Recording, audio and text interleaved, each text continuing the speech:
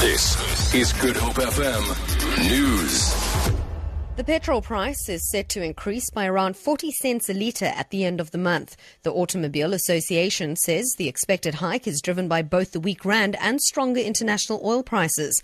It was commenting on mid-month fuel price data released by the Central Energy Fund. The AA has expressed concern over the rand's weakness. It says if oil continues to firm, rand weakness is set to have a severe impact on fuel prices.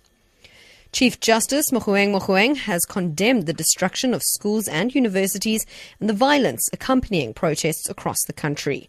He was addressing the Constitutional Court as the judiciary bid farewell to Deputy Chief Justice Dikgang Motsoeneke, who is retiring. Mogoeng says South Africa survived the murder of SACP leader Chris Hani and could live through any difficulties as long as people stood together.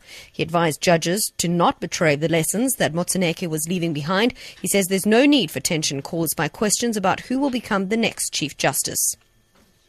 State prosecutors will respond on Monday to a court ruling ordering the review of a 2009 decision to drop 783 corruption charges against President Jacob Zuma. The High Court ruled last month that the decision to drop the charges was irrational and should be reviewed. National Prosecuting Authority spokesperson Luvuyo Mfaku says they will hold a news conference on Monday. The charges relate to the multi-billion rand arms deal. Zuma said last month that an investigation into the deal had found no evidence of corruption or fraud. Critics denounced the findings as a cover-up. And finally, national lottery operator Ituba has announced price increases for Lotto and Lotto Plus tickets from Sunday, the 22nd of May. Ituba says Lotto tickets will increase from R3.50 to R5, while Lotto Plus will go up from R1.50 to R2.50. The company says the increase will allow it to offer more attractive jackpots.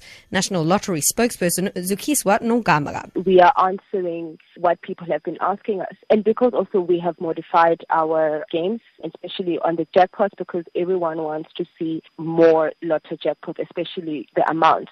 So because we have done that, we are quite confident that the players will respond positively. For Good Hope FM News, I'm Jerry Saunders.